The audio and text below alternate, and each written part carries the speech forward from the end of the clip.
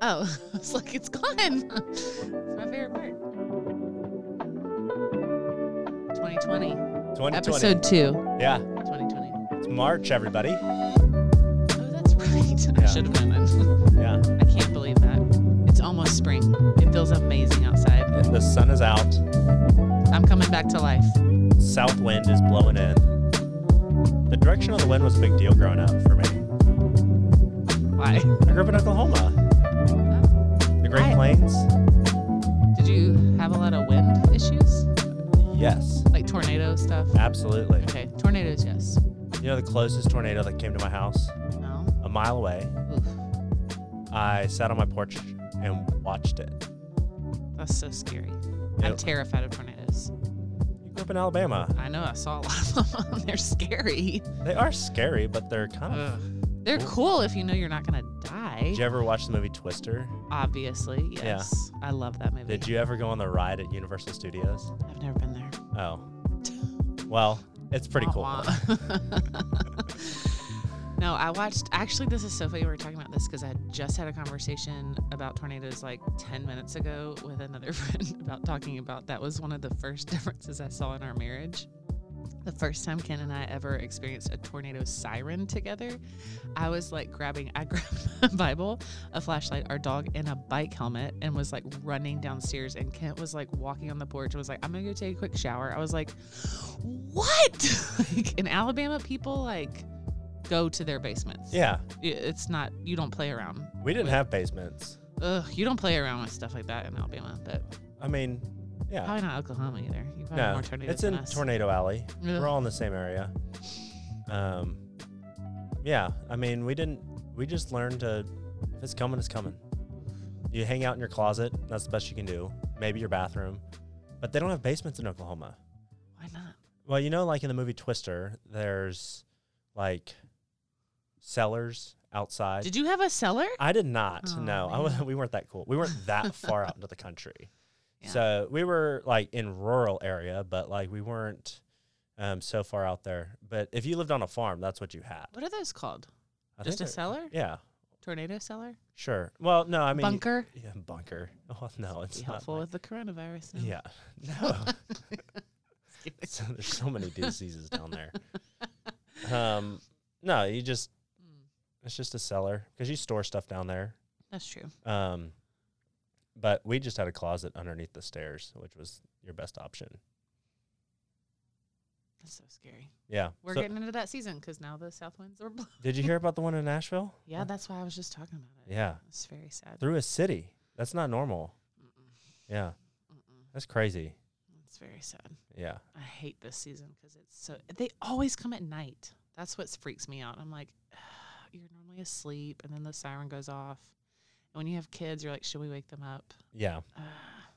See, I like don't overthink it at all. I'm just like, I mean, the likelihood of it That's- hitting our house. People die. I know that's how people die. But I've experienced enough to where it's not as Ugh. fearful for me. I know. I have to. I shouldn't be as afraid of them as I am, but I am so scared of them. Yeah. But I also, speaking of wind, you probably know this. We were hanging out with a friend who lived in California, and they were explaining why the Pacific Ocean is always the same temperature, and why California has such great weather. It's all about the wind over the water. I was like, that is so cool. I never knew that Yeah. about how it always. Well, now I feel dumb. I can't remember exactly why it is. The way I can't explain it, but wind was a big deal growing up. If the wind was coming out of the south, hot weather is coming. If it's coming out of the north, cold weather is coming. That's so cool. Yeah, which I think is true, like everywhere, I Yeah. guess.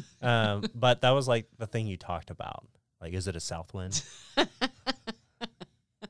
This podcast, we're talking about wind for an hour. Yeah. Yeah. Oh, man. What I do want to talk about, Susan, is Friday Night Lights. Ah! I have been recently Best show ever. addicted to the TV show. And Everyone should watch it. everyone should watch it. And this show I started a long time ago. I watched the first season. The first season was so good. I thought for sure there's no way they could do better.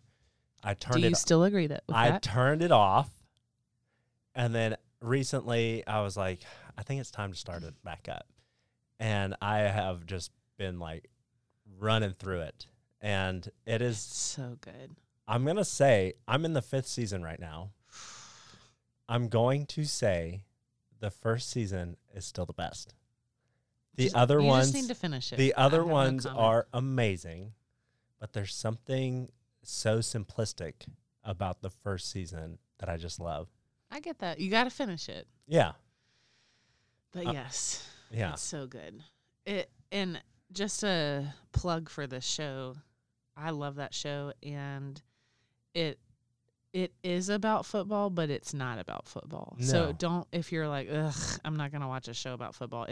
That is just the canvas they use to talk about relationship, and it is so good. yeah, And we were even saying, it has been so worthwhile doing youth ministry. It's Yeah. just like a huge window into what Yeah. we do.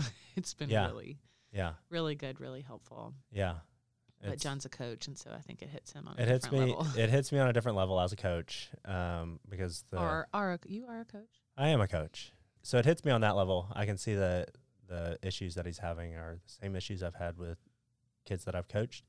And then his wife is she's also a counselor / principal, and she deals with it from the school front. So you just see this youth ministry happening outside of the context of the church, but also in a very healthy way of how to enter into teenagers' lives intentionally. And it's just really cool to have that on secular TV and for them to do it in a very healthy way. Yeah, to deal with real issues and how hard it is to be a teenager. Yeah. Like, it's just, I feel like they nail it. Yeah, They do it's such a if good you job. watch it, you will see a lot of the realities of being a teenager. And it's an old show. Like, Yeah. even Early it's 2000s. held up. Yeah. Gosh. Early 2000s. It's what's really funny is the first season is the same graduating class as the graduating class for me. So I can relate a lot to it because the things that the students are going through is exactly what I went through when I was in high school. Cell phones are starting to come out. Flip phones. Yeah. Nokias. Yeah.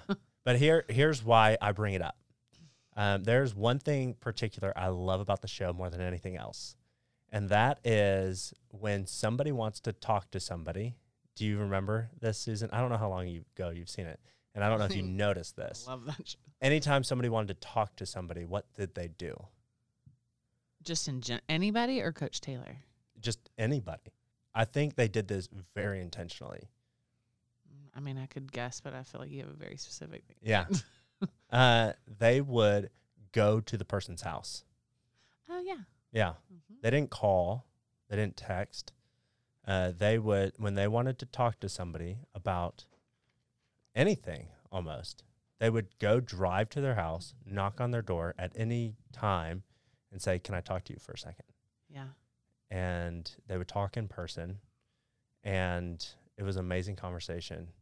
And I think the director or the writer, whoever, was trying to say something. What I believe, what he is trying to portray is that human interaction is the key to authentic relationships and conversations. And this is on the cusp of cell phones becoming ultra popular, smartphones, all that type of stuff. So it's it was easier back then because we didn't have access to that, but I think it should tell us as the viewers, like, how important it was for somebody to go out of their way. They had to drive all the way to somebody's house. And I remember doing that and knocking on people's doors and wanting to talk to somebody person to person over on the phone. I'm still that way. Yeah. But I bring this up because it is one of the biggest issues of being a teenager today, that they have a heightened sense for what is authentic and what is not. And technology has a huge play in that. And today, it's not new, but it's definitely heightened their emotions towards finding authentic relationships. Yeah. So today's episode, I really want to discuss why authenticity is a huge benchmark for trusting somebody as a teenager. So they have this awesome sense of justice, of understanding if somebody is being hypocritical or authentic. Because this stage of life, they are trying to figure out who's been honest and who's been true. It's almost like they've woken up to a lot of people lying to them.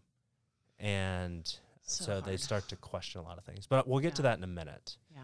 Before we get to that, I want to ask you, Susan, about what is an inauthentic person been like? You can give me a story, like you've confronted somebody who's inauthentic, or generally speaking, you've bought in a car and you're not sure.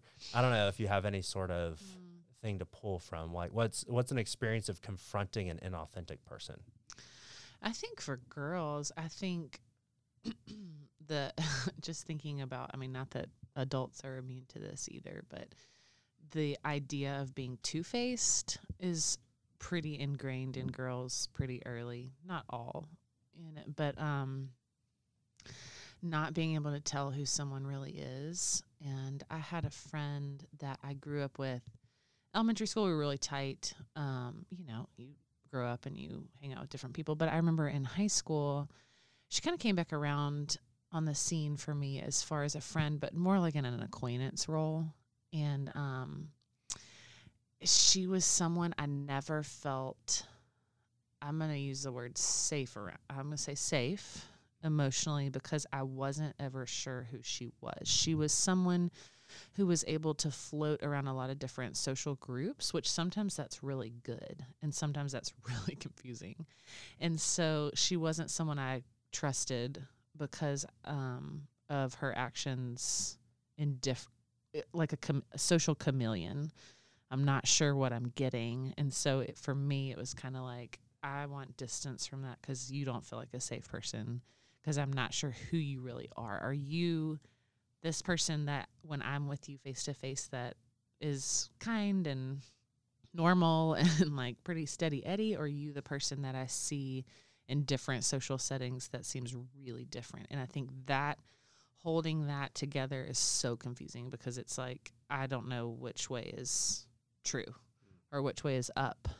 And sadly, I think that can happen with a lot of girls just because they're figuring themselves out too. Yeah. So that's a very vague, I can get more specific, but that's a very vague, just like experiencing a two-faced person that I used to know and realizing like, you don't feel safe to me anymore. So I think that's two-faced is an often used term when it comes to being somebody authentic, and especially with girls. I don't know, when I said that, I felt so old-timey. Yeah. Two-faced. Two-faced. Or genuine. Like, are you the same person all the way through? Yeah. You grew up in the South. I grew up in what I call the cowboy South. And my parents grew up in the South. And that was a common stereotype of Southerners. I'm not downplaying any specific person, but that's just kind of a stereotype, that you're really nice up front, but behind closed doors, might not be. Who knows? You can expect them to back talk or whatever, gossip about you.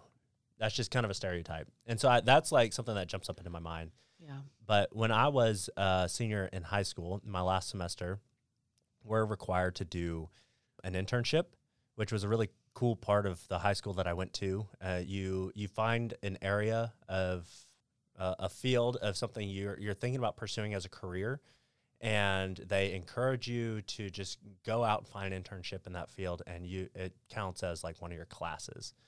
And I was interested in music, so I naturally was like, what can I do with music, or, audio engineering and all that type of stuff. So I drove down to the radio station, Z104.5, The Edge. And it's a building that looks like a cigarette lighter, and it's stuck out. Like, if you're ever in Tulsa, Oklahoma, and you see a building that looks like a cigarette lighter, that's the radio station. So I drove there, rode the elevator to, whatever the floor that the radio station was on, and I just literally walked in, and I don't know why. I was such a bold teenager. I walked in, and I said, hey, my name's John. I'm a senior at Holland Hall, and I need an internship, and I would love to do it on the radio station. And seriously, one of the DJs was like, can you like start right now? And I'm dead serious. And I was like, I don't need to be paid. This is just for school. I need to find something to do. And they're like, sure, whatever. We'll have you sit down here, fill out some forms, and we're not going to pay you. And I got right to work. And it was one of the weirdest experiences I've ever had. Were you on the air? So I was on the air a few times as the intern, as they called me. I'm serious. They wanted to hire me because I was going to be the butt of all jokes. Oh, that's so sad. Yeah. So they brought me in, and they're like, all right, great. You filled out your forms. Let's bring you into the studio, like right away. Oh, gosh, that is terrifying. And the first thing I noticed, so I meet all the DJs. This was my favorite radio station.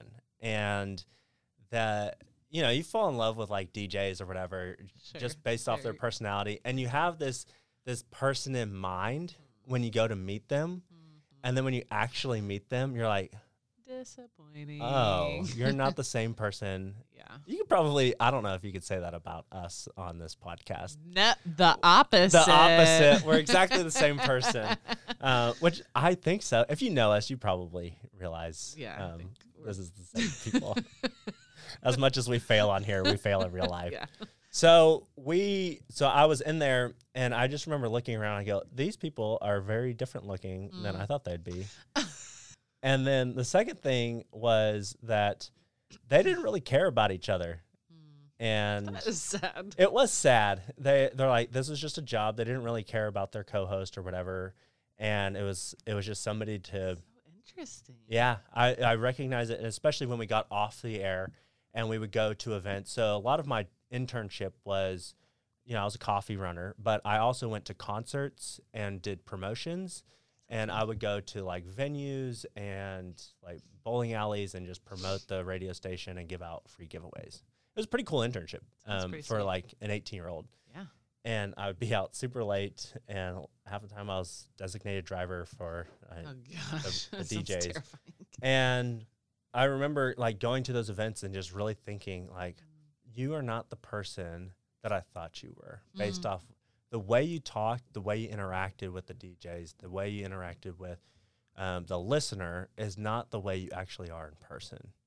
That is one of the most crushing Yeah. things when you have like a notable personality. Yeah, You're like, yeah. oh. You're kind of a famous person, and we could probably say that about a lot of celebrities. We expect them to be the person we see on screen. But that was like my first time I really woke up to the fact like, wow, people can be two-faced. I come from a pretty authentic family. Our authenticity may be harsh, but we were definitely authentic all the way through it, and we prided ourselves on it. Yeah. So that was kind of like a wake-up call, like, oh, people can really put on a face and make up something to be whatever. I will say, the when they brought me into the studio for the first time, I immediately knocked off an autographed like poster of Blink-182, and it just shattered like on air. It was like, and I just remember them just like, oh, there's our intern, what they call me, intern Josh. That's so sad. Yeah, which is not my name. My name is John, and that was incredibly embarrassing. So that was my huge experience, and that's what I mean by being authentic. Is are you the same person that you're putting up front in front of people? Are you the same in the open and behind closed doors? And this is something Jesus brings up again and again and again. You see it through all the Gospels. You see it a lot. What I read through was a lot in Matthew. And in Matthew 5, it actually, there's a quick example of, let what you say be simply yes or no. Anything more than this comes from evil. And he's really talking about this issue of being like, what you say, let it mean what you actually say, and let it be what you actually believe. Don't waver. Know without a doubt who you are and who you serve. Do you truly follow the King? If you do, you should live that out as well and not just say it. So that's what authenticity is, and we'll get a little bit more into scripture in a little bit. But I really want to talk about how teenagers are extremely vulnerable and just hyper aware of the fact that inauthentic people exist. And they are actually testing almost every single person in their life. Are you authentic or are you not? I think this has been on an incline for today's teenagers. It's always been a topic of conversation that I've had in the 13, 14 years I've been in youth ministry. Susan, would you agree that's something you've talked about with students? Yeah, whether probably they use more the word, so now than ever, but yeah. I think it's definitely heightened over the course of time. But what's happening with a teenager, I like to imagine as if when you come of age, when you hit adolescence, we've talked about, with the many books that we've talked about with brain science and what's happening in the adolescent's brain, is they're almost waking up to their emotions.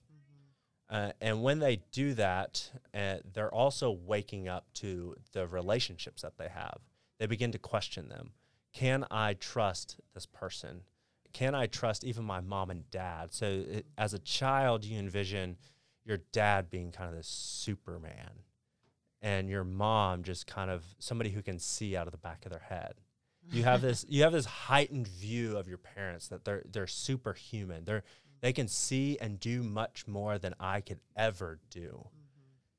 But when you hit adolescence, you realize, oh, my dad can't just lift up whatever he wants, right. Or his ability to move that isn't that great. I can also move that.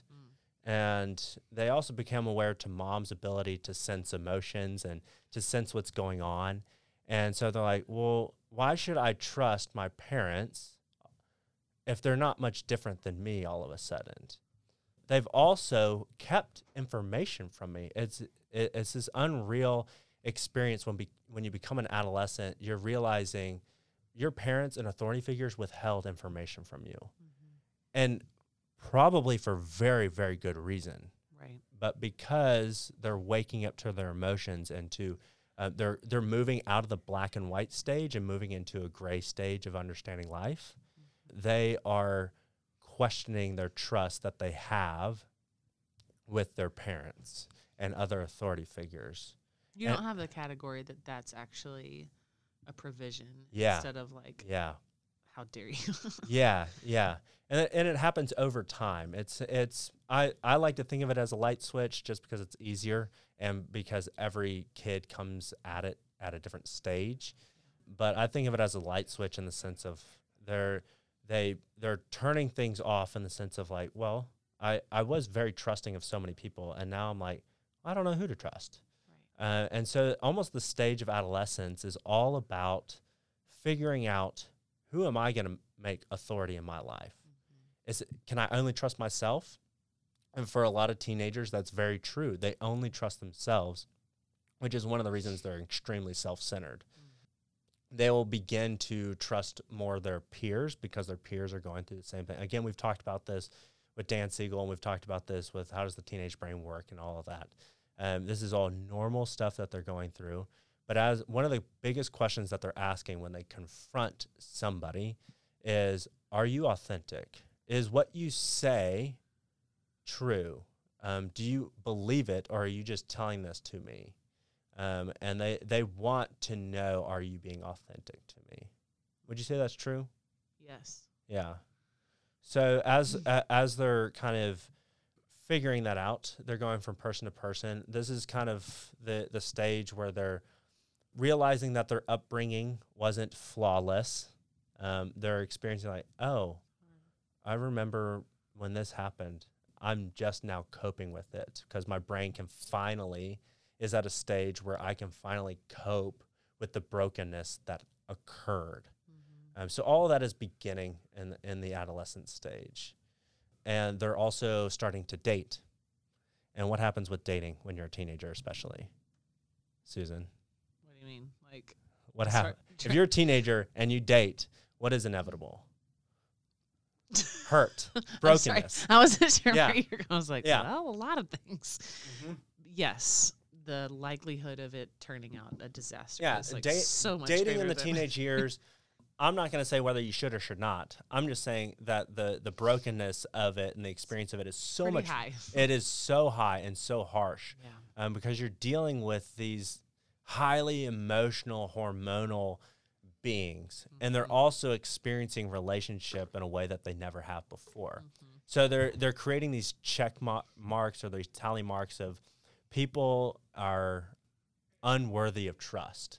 And so they associate what happened with one person, maybe a girlfriend, and they may associate all girls to that person because of Right. what they did. So it's just kind of this journey and this back and forth between relationships with teenagers. They're figuring it out. So I want to say, parents, teenagers are not going to be trusting you. You've probably already sensed that. We sense that as youth leaders. We spend years, this is what we spend kind of the middle school years with our teenagers, developing trust so that we can one day speak influence into the kids' lives when they hit high school. Not that we've talked about that we can have influence and we can have conversations like that in the middle school years, but a lot of the middle school years is building up the trust so that the high school years are more fruitful, right? Yes. I think one thing when you were saying that, I was thinking, as a parent, I wonder if that's hard to hear, like your kid might not trust you. But I was thinking to my own experience, and I would say even this topic was different when I was growing up. Mm-hmm. And I don't know that I would have known to put it under the category of trust, but the feeling, I would say the feeling is my parents don't understand, which is saying the same thing. Yeah. Of it's been so long since you were a teenager and you just don't, I know you're trying to speak into this situation, but like you don't really get it. Yeah. And your way was different. yeah, you have no ability to speak into this because you have no clue. Yeah. Which is obviously not true. Yeah.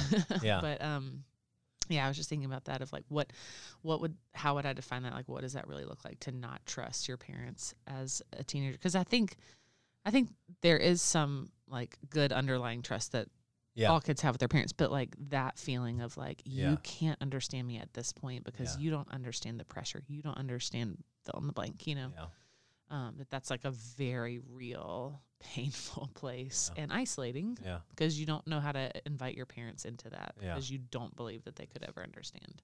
Yeah. Well, let me put it this way. I think between the relationship between adolescents and their parents, if it was a generally normal upbringing with no major trauma or whatever, let's just remove that for a second. If that were true, the adolescent stage is more about testing the trust that they have with their parents. The trust is there. Yes. They're wanting to affirm that the trust that has always been there is still true through the teenage years. And now the child is no longer blindly trusting you. They're now seeing like with critical eyes, can I truly trust my parents? And so one of the key factors, and we talked about this in the last episode, with your relationship with your teenager is all about consistency. Mm-hmm. Are you being the same person throughout my upbringing? And it's going to come out different. They're going to test you. Mm-hmm. Parents, you know this. Teenage years are really hard because they're going to test you in very different ways, very damaging ways. They may just deliberately disobey. They may run out of the house. They may, go, out partying against your will. They may, I don't know, whatever category you want to throw in there. That's what they're doing. What they're doing with those things is they're testing how are you going to respond to that. Yeah. And based off how you will respond will create a relationship bond between you that creates an authentic relationship or an inauthentic relationship of trust. And that's what the teenager wants to know is how are you going to respond in that situation? Is it in love that you're telling me you do? Do you love me? Or is it just discipline without love? And now discipline is a form of love, and that is something that needs to be taught. And we can get into that at a different time. But I do want to say that your child does trust you. They're just they're just testing that trust. Totally. Yeah. In a normal upbringing. Yeah. So today, why it's so different, and this is my own theory, and this is based off of just a ton of stuff that I've read. There's not any one resource or whatever on this topic, and I think it needs to be written.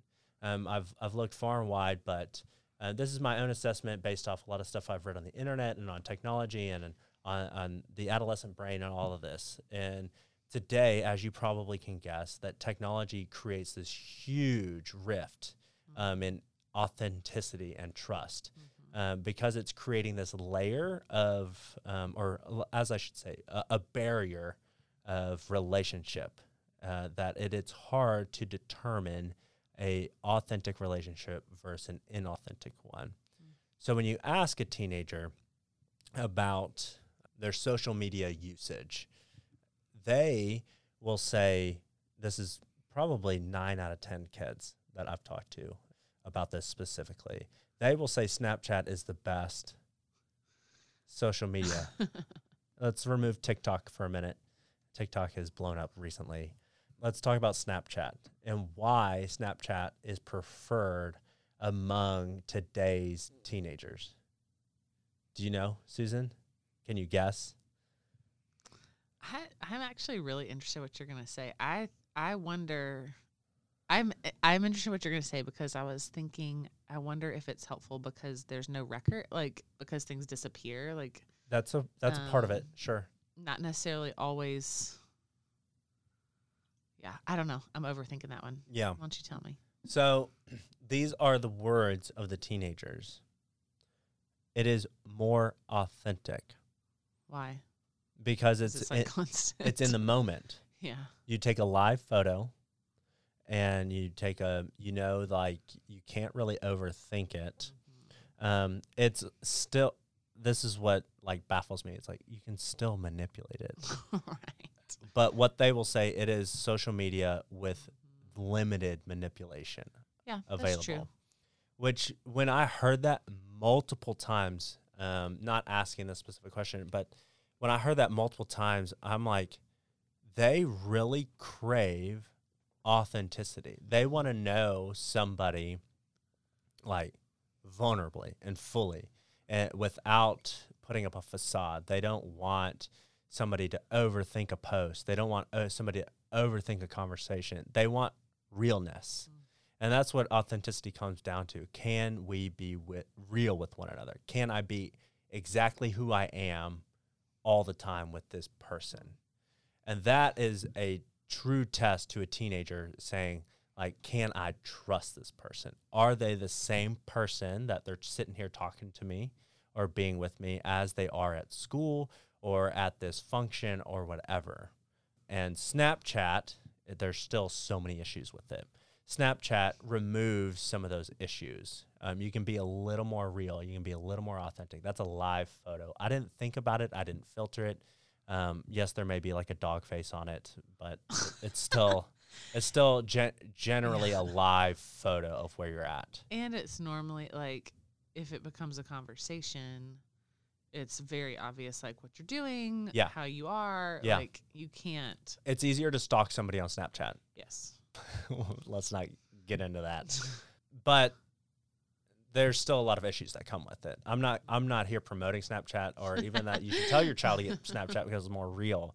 I've probably stated this a million times. I hate social media for many, many reasons. I'm, again, like in Friday Night Lights, I'm the person that likes to go door to door. As bothersome as it is sometimes when I get a knock on my door at 10 p.m., I love it. It can be exhausting and it can be tiresome. It's like I can't ignore a knock on my door. I can ignore a text. Right. And for a teenager to come knock on my door at 10 p.m., that's them saying, I want a real conversation here right now. I want to see how you are emoting with me. Mm-hmm. They crave it. I think with technology today is they crave it, but they don't know how to do it. And so part of our role as leaders and as parents is to show them how can you be authentic and be real with somebody. Because I honestly believe there's no 100% way to do that online. Oh, totally. So we talked about, this must have been like 5 or 6 episodes ago, about teenagers live in 2 worlds simultaneously. We all do, our virtual world and our real world. And you could be 2 very different people. Today, it is very easy to be two-faced because we live in 2 worlds. And so testing the waters of authenticity becomes much more diluted. And I think this is why this is one of the number one issues for students today, is they're experiencing another rift in authenticity with their relationships. They feel, that's one of the reasons they're feeling lonely. They feel like nobody can truly know them. It's why they turn to being online, because they feel like they can be more authentic online. They feel like they're going to be So less funny. judged.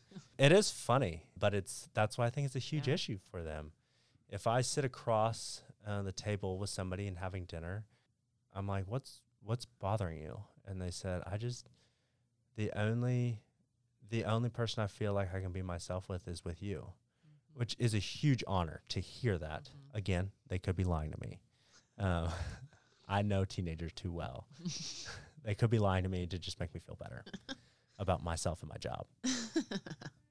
But if I'm that only person in their life, which is true for a lot of kids, they may have one person that they can trust, and they're not sure if it's their parents.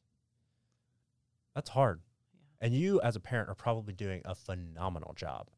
But just know that your teenager is feeling that. They're feeling isolated. They're feeling like nobody can be real with them. Nobody is patient with them. Nobody is pursuing them in the way that they want to be known fully. And they probably crave that most from their peers. Like, True.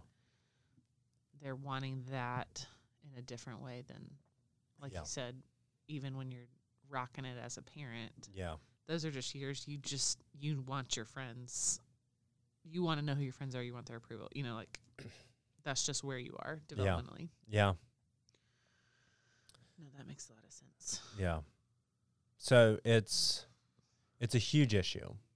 And I wanted to bring it up on this podcast and saying authenticity, I want everybody to be authentic with everybody. So does Jesus. And that's kind of the point, is he came to lift the veil of evil so that we could see our true selves as sinners, but also as bearers of the image of God. And I was talking to Susan about this is one way that teenagers really lead us in bearing the image of God.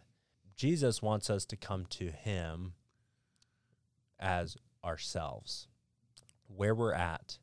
And when I sit with the teenager, they're sitting there thinking they want the same thing of us. They want us to come to them and be real, but they want to be real with somebody. And that only comes with the mutual agreement of, can you be real with me and I'll be real with you.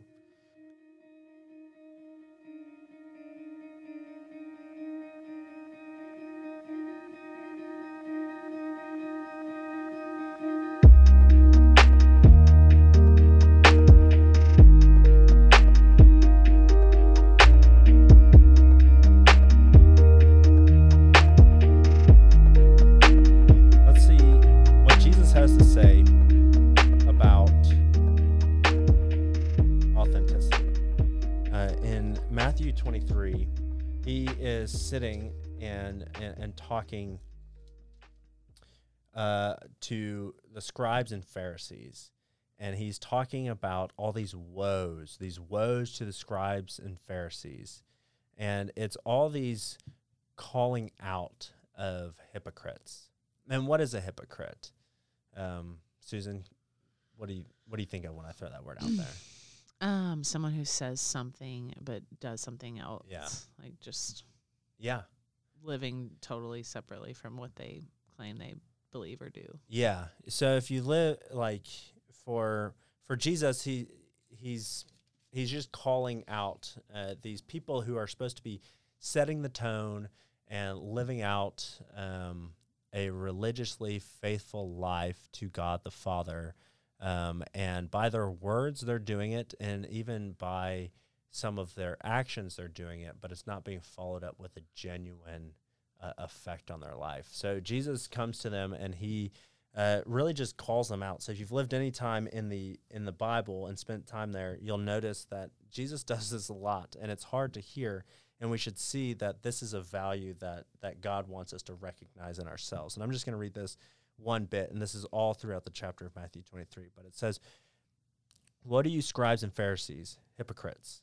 For you tithe mint and dill and cumin, and have neglected the weightier matters of the law, justice and mercy, faithfulness. These you ought to have done without neglecting the others. You blind guides, straining out gnat and swallowing a camel." Then he goes on, he says, "You blind Pharisee, first clean the inside of the cup and the plate, that the outside also may be clean." So the same person all the way through. So in order to have authority of speaking into somebody's life about being a faithful follower of Jesus, you also need to live that out within yourself. You cannot just tell somebody to do these things. You also have to live it out. And I believe this is where Christian teenagers or teenagers were wanting to become Christians, and they're having these questions about the Bible and what it means to be a faithful follower of Jesus. They're looking to the authorities in their life, and they have a wide array of authorities in their life. Their peers can be them. It can be their teachers. It can be their coaches. It can be their parents. It's basically anyone in their life that they have a relationship with. They're going to think is, if this person truly wants me to be a Christian, can they speak into my life about these things? And the true testing waters of that is, are they also living this out? Believe it or not, your child is questioning you on that. Yeah, we do actually hear that. I mean, yes, those are conversations we do have. Yeah. They're watching. And I want to put weight to that. Yeah. It puts weight to us as youth leaders. And as parents. I'm like, and as parents. Like, we've got to do it with our young children. You've had to do it with your young children. It is scary how aware of this teenagers are.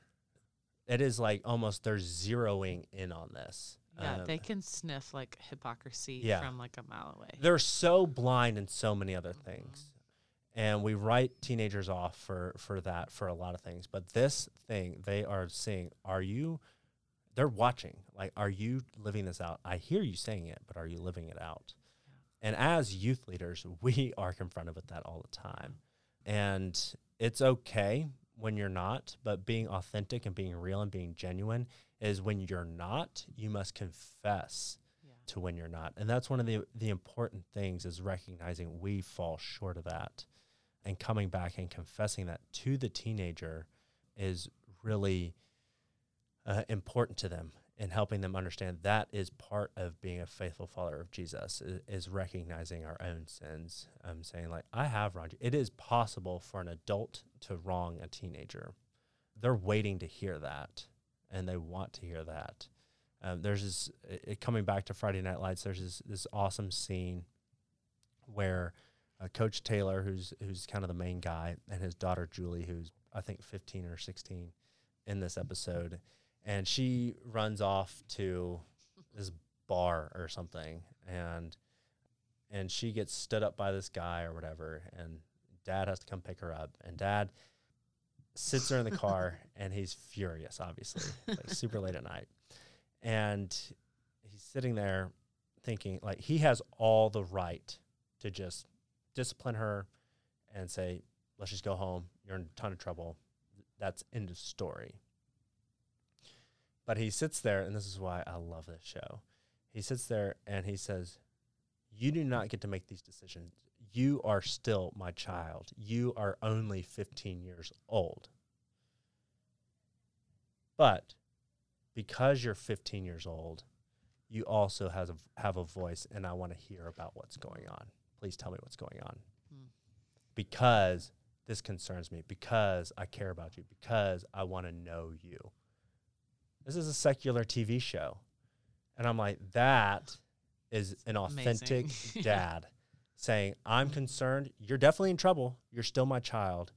I'm very concerned. I want to hear you because you're at an age where you can have a voice and you deserve a voice. Mm-hmm. And I love that interaction between the two of them. I've never cried so much in a TV show. I'm not a crier, but I cry a lot in this TV show. I cried in that moment, and I was like, that is so beautiful. Mm-hmm. So we have to ask ourselves, are we being authentic? Can we be genuine? And that may mean we need to be more genuine to other people before we can be genuine with our kids. But just know that your child, your teenager, your adolescent is testing you on it. Whether you believe it or not, they're very, very aware. And at the very least, even though you're being authentic, they may be coming back and saying, like, I'm still not seeing it. I'm not seeing the authenticity. And that may be coming from being inconsistent in the matter. Inconsistency is a test of authenticity. Mm-hmm. So if you're authentic one time, that means you need to be authentic another time and another time and another time. It's just not a one-off thing. It's a building relationship of authenticity and genuineness. So I want to wrap up in thinking, what can we actually do? How can we press forward with this? And I think you have to ask yourself, where am I in my relationship with my adolescent? Is there mutual trust? Am I aware to the fact that my child is testing me on these things? If your ultimate goal is to instill and advocate for the gospel in the life of your child, as it is for us as youth leaders, if that is true, are you also living that out in your own life? Part of being a parent and part of being an influencer of teenagers is you first have to take care of the inside of your cup before you can take care of the outside of the cup. And it's hard to deal with that in the teenage years just because you feel like I've only got a few years left of influence on this kid, which is a sense of urgency. That's why in our seat, we're like, we only have so much time. We hope that the kids in our youth group come to everything because we realize we have a limited amount of time to influence these kids before they make these decisions on their own and set into their ways of who is authentic, who has authority, who should I trust. Praise the Lord, I became a Christian when I was 17. I was questioning authorities left and right, but the one authority that I came to trust was in Jesus, even though I came to distrust so many other authorities. That is the Lord's grace in saving me and instilling that in me when I was at that stage of life. So it's not lost. I was 17. I was a senior in high school when that became a reality.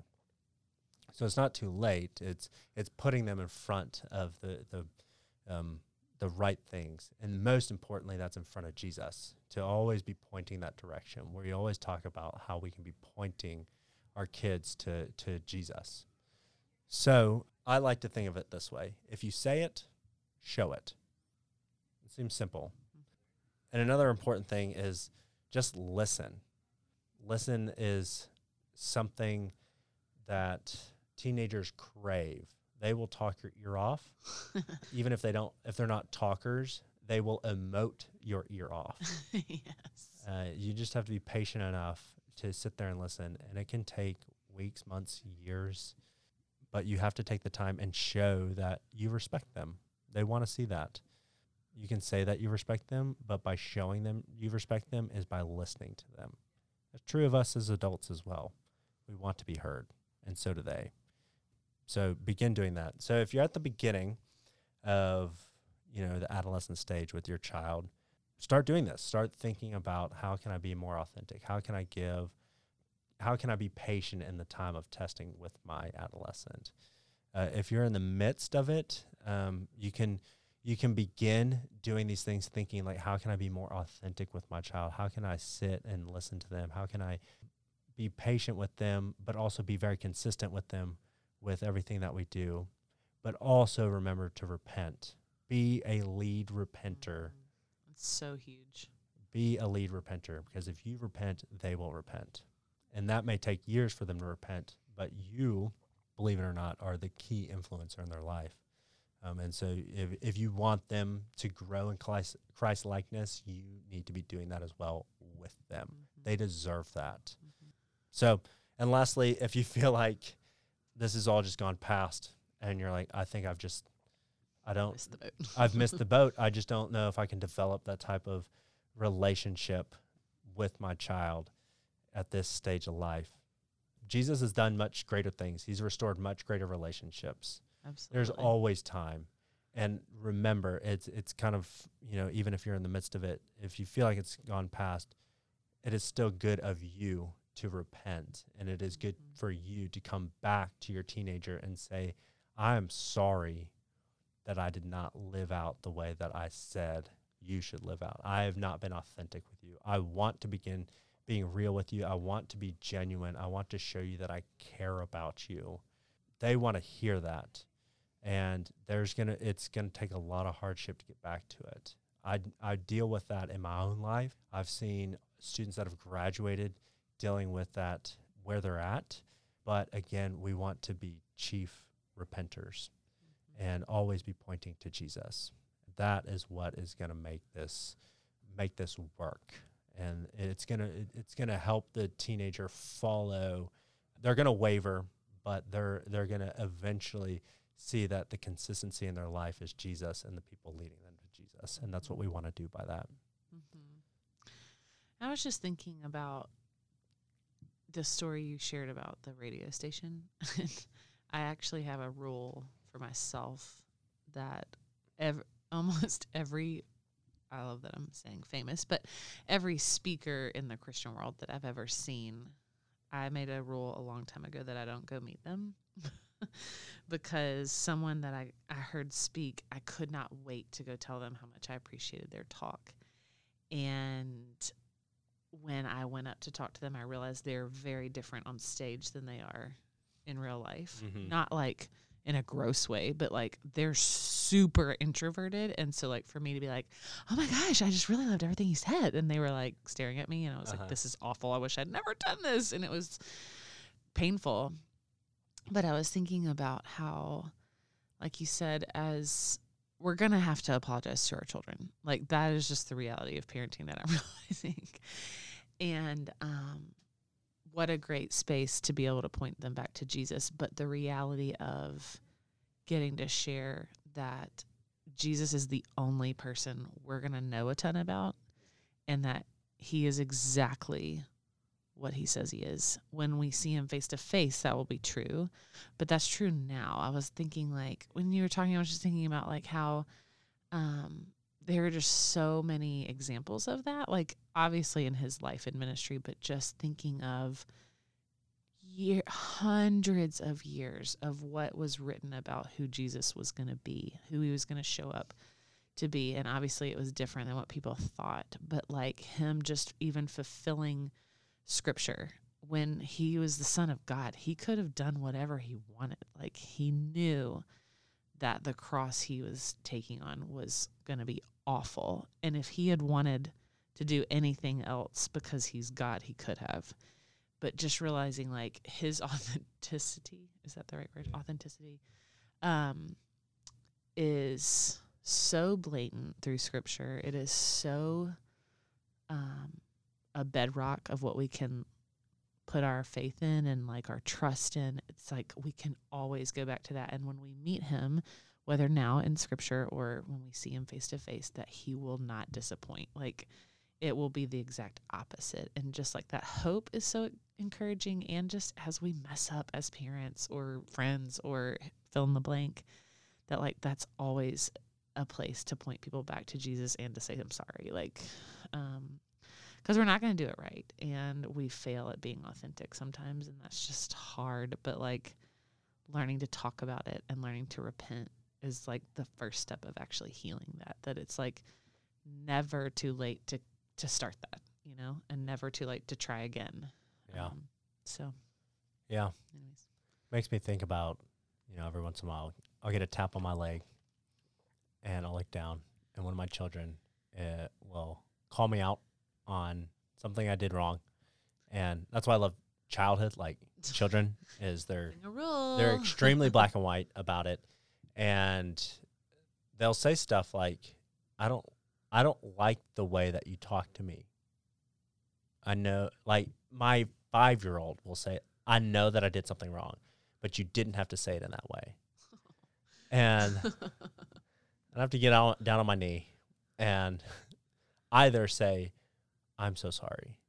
I did not need to say it in that way, or do it so harshly. Or I will have to say, yes, I did, and here's why.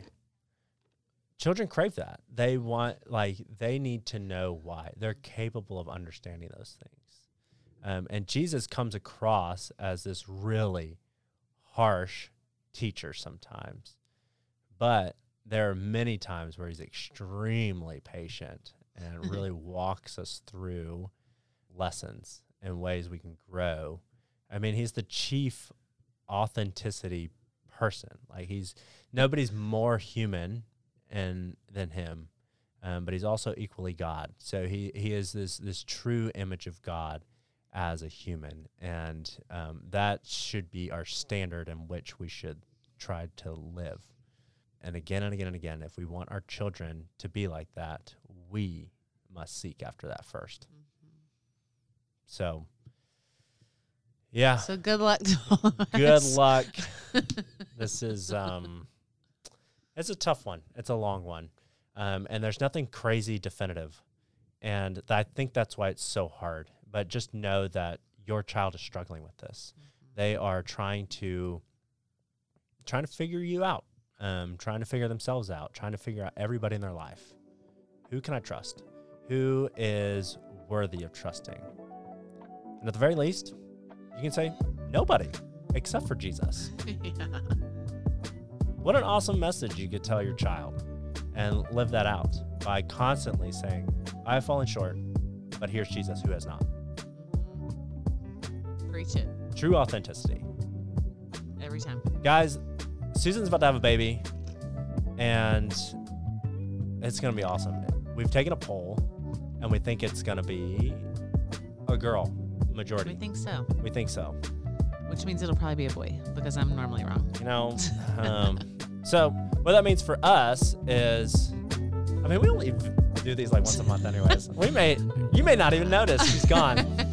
There is a chance we might release a special spring break episode. Ooh. We're heading down to Panama City Beach. I'm just kidding. With MTV. You remember that? Do they still do that? Yes. Yeah. So we might be on hold for a little bit. We may not. But hang tight. Maybe not. We love you guys. Thank you for listening. Thank you for passing along this podcast. We're growing, which is really fun to hear and see and know, and to know that somebody's listening to us. And it's not just Susan and I in a room for like an hour. But we thank you guys. We love you guys. Please let us know if any questions or suggestions, things you want us to talk about. We always have a million ideas in our head, but this podcast is for you guys. And we want to put resources literally in your pocket through this podcast. And we hope that it has been. So we'll see you in probably April. Yes. All right.